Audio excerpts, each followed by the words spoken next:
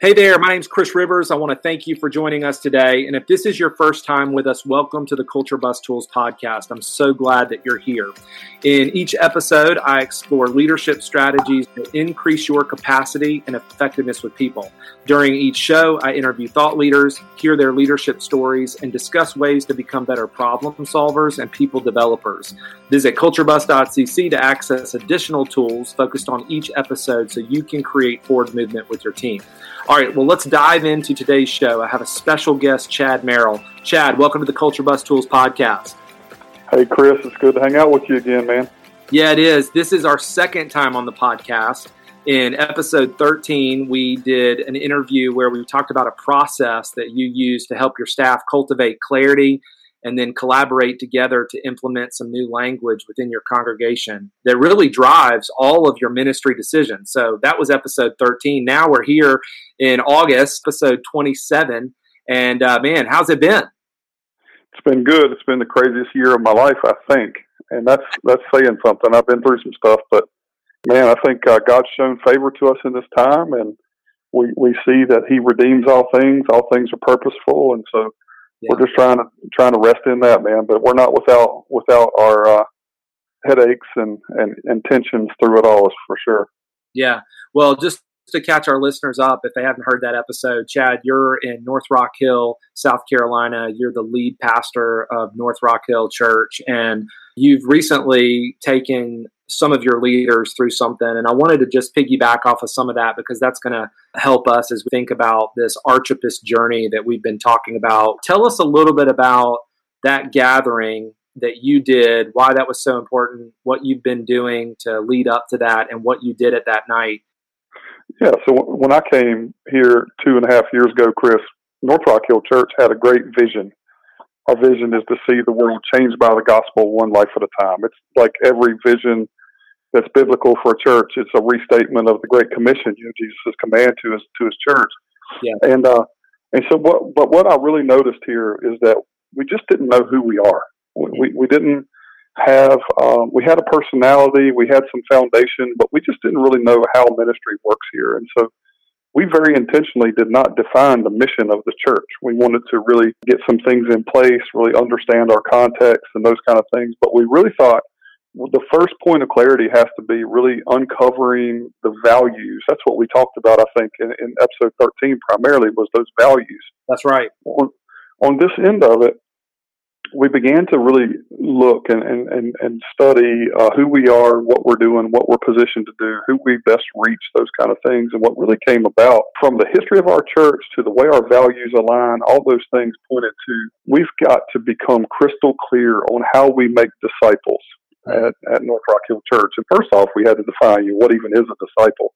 Yeah. What does discipleship look like? And so we've landed on a model of relational discipleship that we think fits exactly who we are and what God, and really is God just redeeming the story of our church, the ups and the downs, to really bring us to a place where this is who you are, this is what you're supposed to do.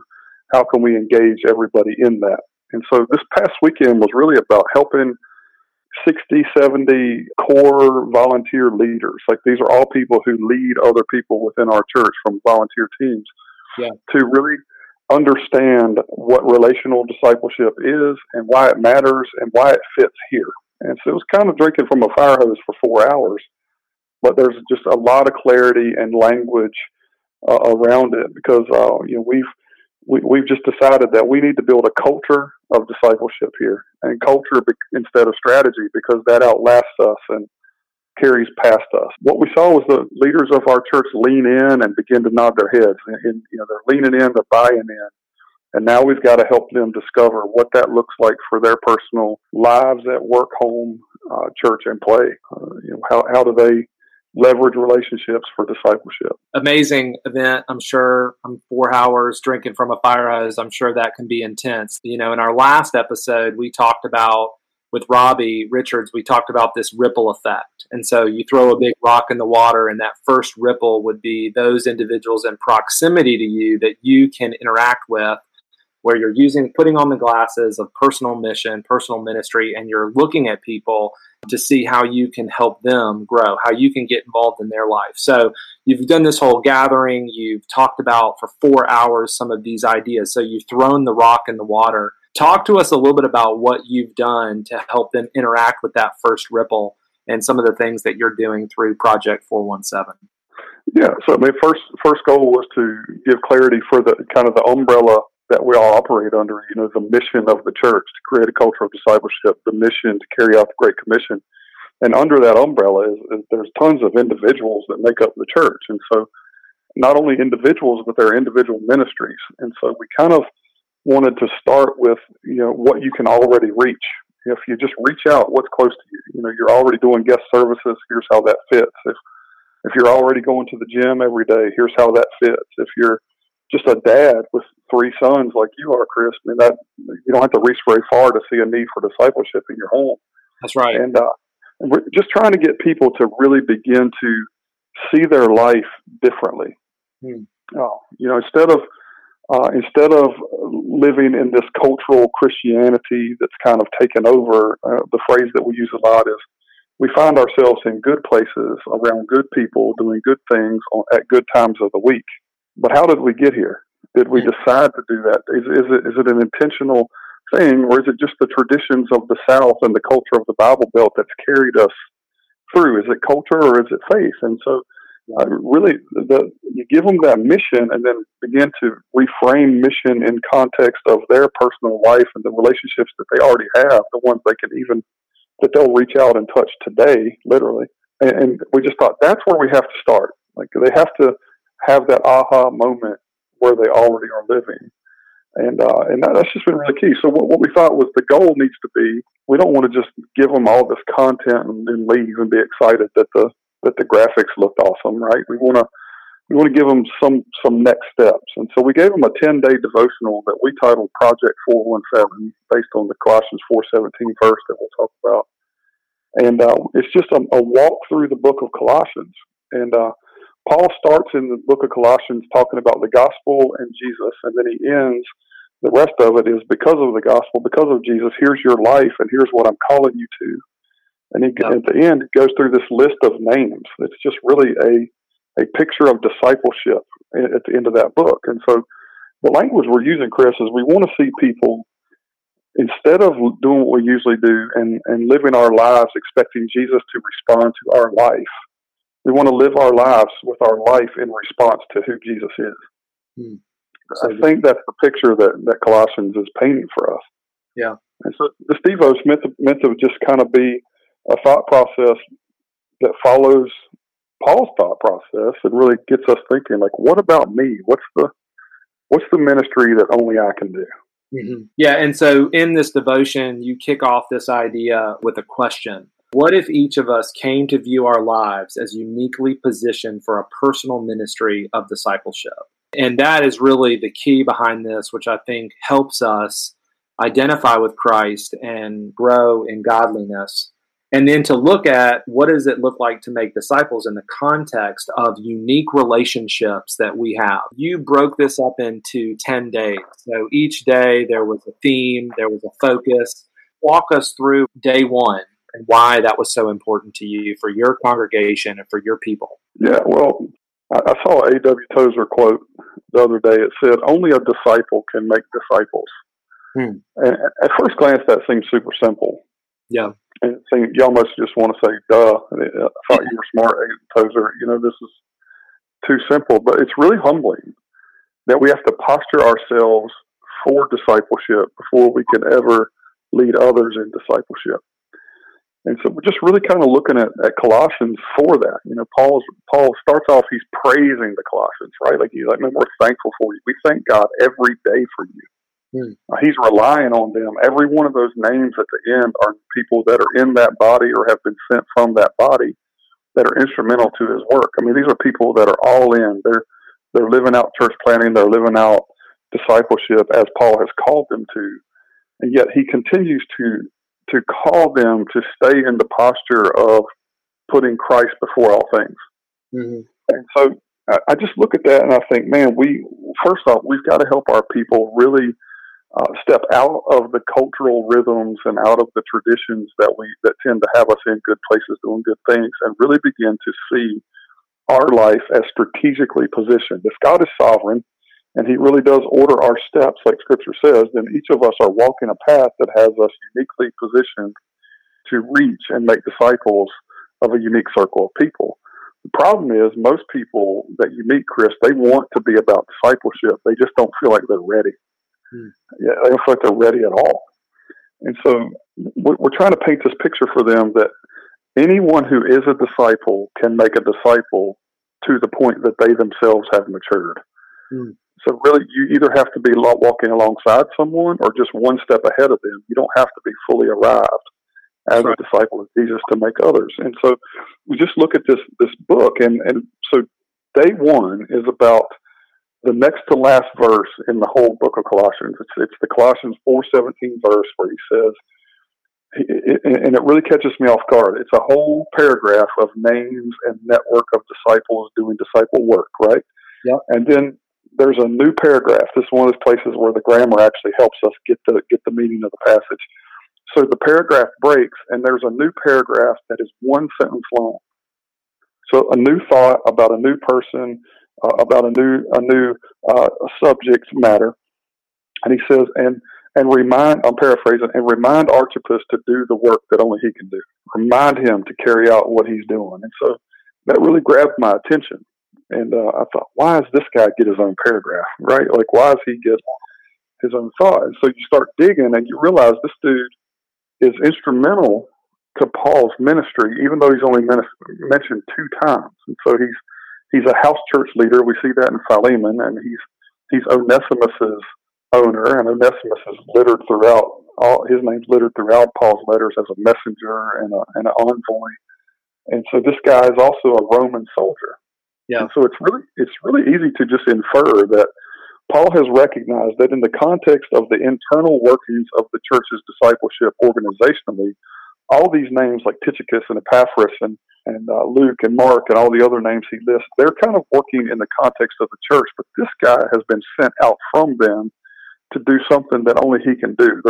He has proximity to people, or cultural access to people, or cultural awareness of what they do, where they go, something that has him in his own paragraph of one sentence that, hey, if you don't do this ministry, it's just not going to get done. Yeah. That really grabbed me. Like, I really want to go find another book of the Bible that talks about him or something a little bit more, but just the thought process really grabbed me. And I thought, what if that's all of us? Yeah. You know, what if all of us have a personal ministry that only we can do? You outlined a little bit about this in day one. Talk to us a little bit about what ministry is to you, what you've helped your core leaders right now, those 60 to 70 people. What did you want to let them see when you described some of that? Yeah, I want them to see that Archippus in this passage is called to a different ministry than anybody else has mentioned. Everyone else is mentioned as part of Paul's ministry or part of the ministry of the churches. For Archippus, he's mentioned in the context of a personal ministry, literally a compassion and a unique love towards a unique community that he has access to. And so I think in Paul's eyes, this guy was essential, but also, like, Paul was recognizing the uniqueness of Archippus. And so what we're really trying to use the language to bring this out, the language we're trying to use to bring this out, it sounds like this. You know, what if each of us are uniquely positioned in life to walk and encounter a unique group of people, bringing our unique experience and story to a unique ministry among those people? And so just the uniqueness of my life, Chris, there's things you're good at that I'm not good at. Yeah. And so if someone wants to know how to organize communication and how to just talk technical about how to set up these calls and how to create these tools and put them in Google Drives, and I'm calling you. Like, nobody's calling me. Nobody's calling for me for that. That's something that you're one of the best I've seen at creating tools and curating information for people. Whereas me, like, I'm probably going to be able to walk into some rooms that you can't walk into because of my story. You know, there's some some rooms because of brokenness in my past that looks different than brokenness in your past, where I'm going to relate to people and you're not going to feel it at all. Mm-hmm. Those kind of things. And so I think it's this process of seeing that the gospel redeems our circumstances. Mm-hmm. It redeems our brokenness. It redeems our placement, or even just our general mundane rhythms. Like, it redeems the bleacher seat that you sit in when you're allowed to go to a Friday night football game, because mm-hmm. that's where your ticket is, and you have the same people beside you every week. Yeah. There's just this uniqueness to it, but there's this intentionality to it that if God is sovereign, He has me here, not someone else. I think that's really important. Yeah. So, like, what if we embrace that, Chris? Like, what if we just embrace that there's certain ministry that only you can do? That's right. And I called you for that kind of ministry, and quit trying to do it myself. I think it would get done better, especially if you were teaching other people how to do it. That's right. And vice versa. I really think it's important in the context of the church. Yeah. Well, I think you really posed the question in this devotion of, what would your unique personal ministry of discipleship be? If we had the ability to think through this, some ideas that I came up with, which was really my story, my strengths, and my space. That's what I kind of got out of that. So when I think about my story, you asked your leaders to really think about, what is my story? And I think there are some great tools. We can add some of these of how to write a story. What is the gospel story, and how do you fit into that story? That was something that came out immediately as I kind of went through this. And I've written my story, and I've got some things down. Like, I know when I gave my life to Christ, December 2nd, 1996, I surrendered my life to Him. And so there are highs and lows in my life where I've seen God work. And so I've got a way of telling people my story. And then my strengths, that's really kind of what is my unique giftedness. And I think you could take there's tons of things out there. Strength finders. We built a tool. I did a whole episode on relational equity and building relational equity. And you could learn how you relate to people well. There's so many things. Myers-Briggs. There's so many tools out there. But then the other thing that I got about was the unique places that I regularly go and the people that I'm surrounded by. So that was, to me, that was my unique space, my space. Like you said earlier, I've got kids. I work here. I've got relationships with other people. I work out with guys. There's that space that I'm in. So I think really getting clear for me, like working through day one, really helped me see, as you said, my unique positioning within my unique circumstances that allows me to have access to unique circles of people, and how I can live as a Christ follower to them. And so I think it's really well done. And I think that just even spending some time on this for a week even is worth it. So anything else you'd want to add about just that specific day? I think the key is that the only thing that needs to change for us to begin to view ourselves as having a unique opportunity for personal ministry of discipleship is that we don't need to step into new places or meet new people. We just need to step into those places with a different mindset. Yes. And so I think one of the key questions on day one, Chris, is we ask people to wrestle with, what are some of the reasons or excuses that you've allowed yourself to disqualify yourself from having that personal ministry? And I think, like in our lives, often we don't view ourselves as the sent ones. We don't view ourselves in light of how the disciples are talked about in Scripture and those kind of things. And so, but one of the things that's happening here is, like for Archippus, the fact that he's a Roman soldier could have easily made him an outsider. Yeah. Yet he was welcomed in because the thing he had in common was that he had been redeemed and was in Christ. And so now he goes even to his outside context, outside of the church, as one that's sent out from them. So he's supported, he's strengthened. The gospel has redeemed his circumstances as he walks into it. And so for me, like, I can tell you that the deepest regrets that I have in my life, things that have happened in my life, like divorce. I mean, it's hard to be a divorced pastor at times if I don't frame that right. You know, having had to walk through addiction with my ex-wife and with other friends, those were hard days, and I still bear scars from those. I still deal with the circumstances of those. And for many years, that was a reason that I viewed myself as disqualified to be a disciple maker. Yeah, I'm broken, I'm wounded, you don't know what I've been through, that kind of thing.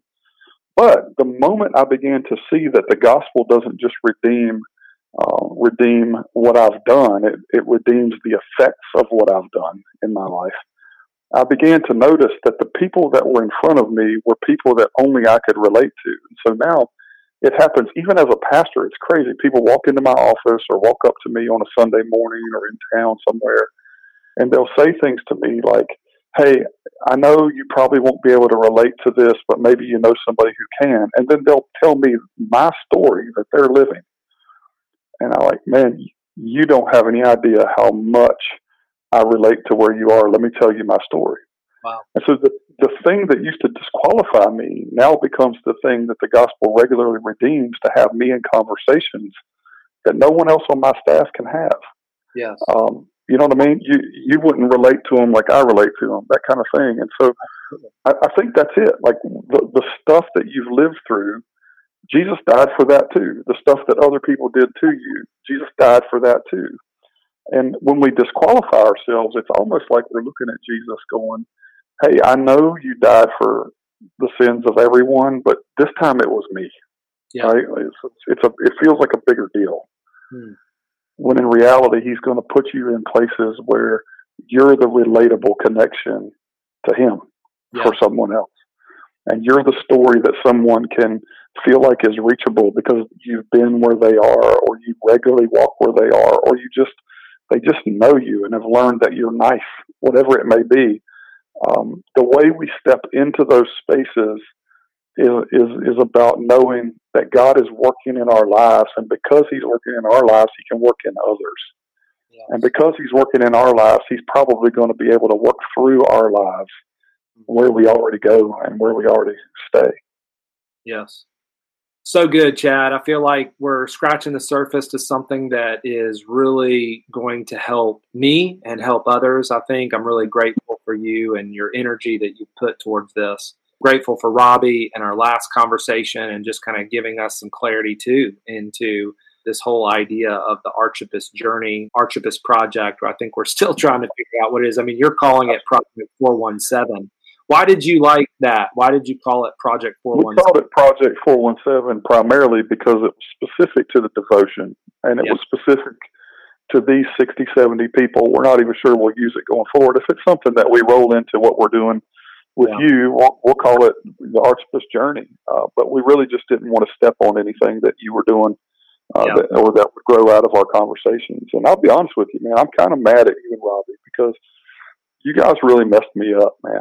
Like, just introducing me to Archippus and the deep dive that I've done with him has really been a convicting and just soul searching process. And so what you're reading in this devotional is a lot of what God's doing in me personally and in our staff as we process what does it look like for us as disciple makers, as lead disciple makers within the context of the church, to find Archippus and to invest in Archippus and to equip them and empower them and ultimately, release them to do ministry and then go find that Archippus type person wherever they go and whatever they're doing. And so, I'm thankful for you guys, but man, it was kind of inconvenient to have to do all that right now. I feel like I've been wrestling with this since January of 2020. And I mean, it was just even a month ago that Robbie and I got back on the call to really tease some of this out. And then you and I had a conversation and it was like, man, what about this verse? And it was like, it's so neat how the Holy Spirit has just worked through all of us. And then I've even had conversations with other guys that I speak with daily about my spiritual growth and how I want to lead as a godly man and just how this has been great language for us to be able to wrestle with. So it's been good. What I'd like to do with you, Chad, is continue to have a discussion around each one of these principles that you've created, that it would be good for us to provide some resources for people to be able to take this further. So whether it's North Rock Hill or whether it's my children or whether it's, my buddies or whoever we interact with, for those that listen on the podcast, that what would it look like for us to take this to the next level? So this is what I want to do. We're going to provide some tools in this episode. I'd like to continue to have this discussion with you. This is just part one of day one, week one for you maybe.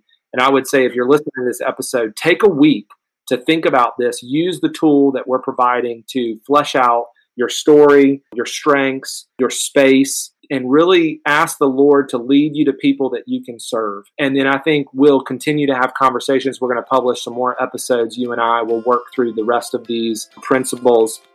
And hopefully that'll help us create forward movement when it comes to being disciple makers and understanding our personal ministry. So I'm excited to be doing this with you. So thanks for doing that.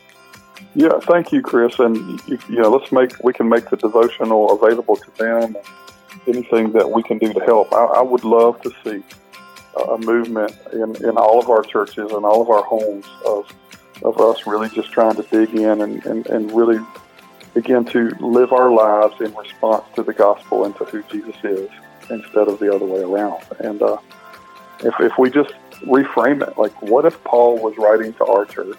And what if the sentence about Archippus was a sentence to Chad? Yeah. What would my ministry be that I better carry out, or it's not going to get done? I think there's an urgency and just a call in that thought process that's really needed for us, especially living where we live, Chris, where we can be with good people at good times of the week and really kind of do it by culture, not really commitment. Yeah, that's so good. Well, I appreciate it. Thanks again, Chad.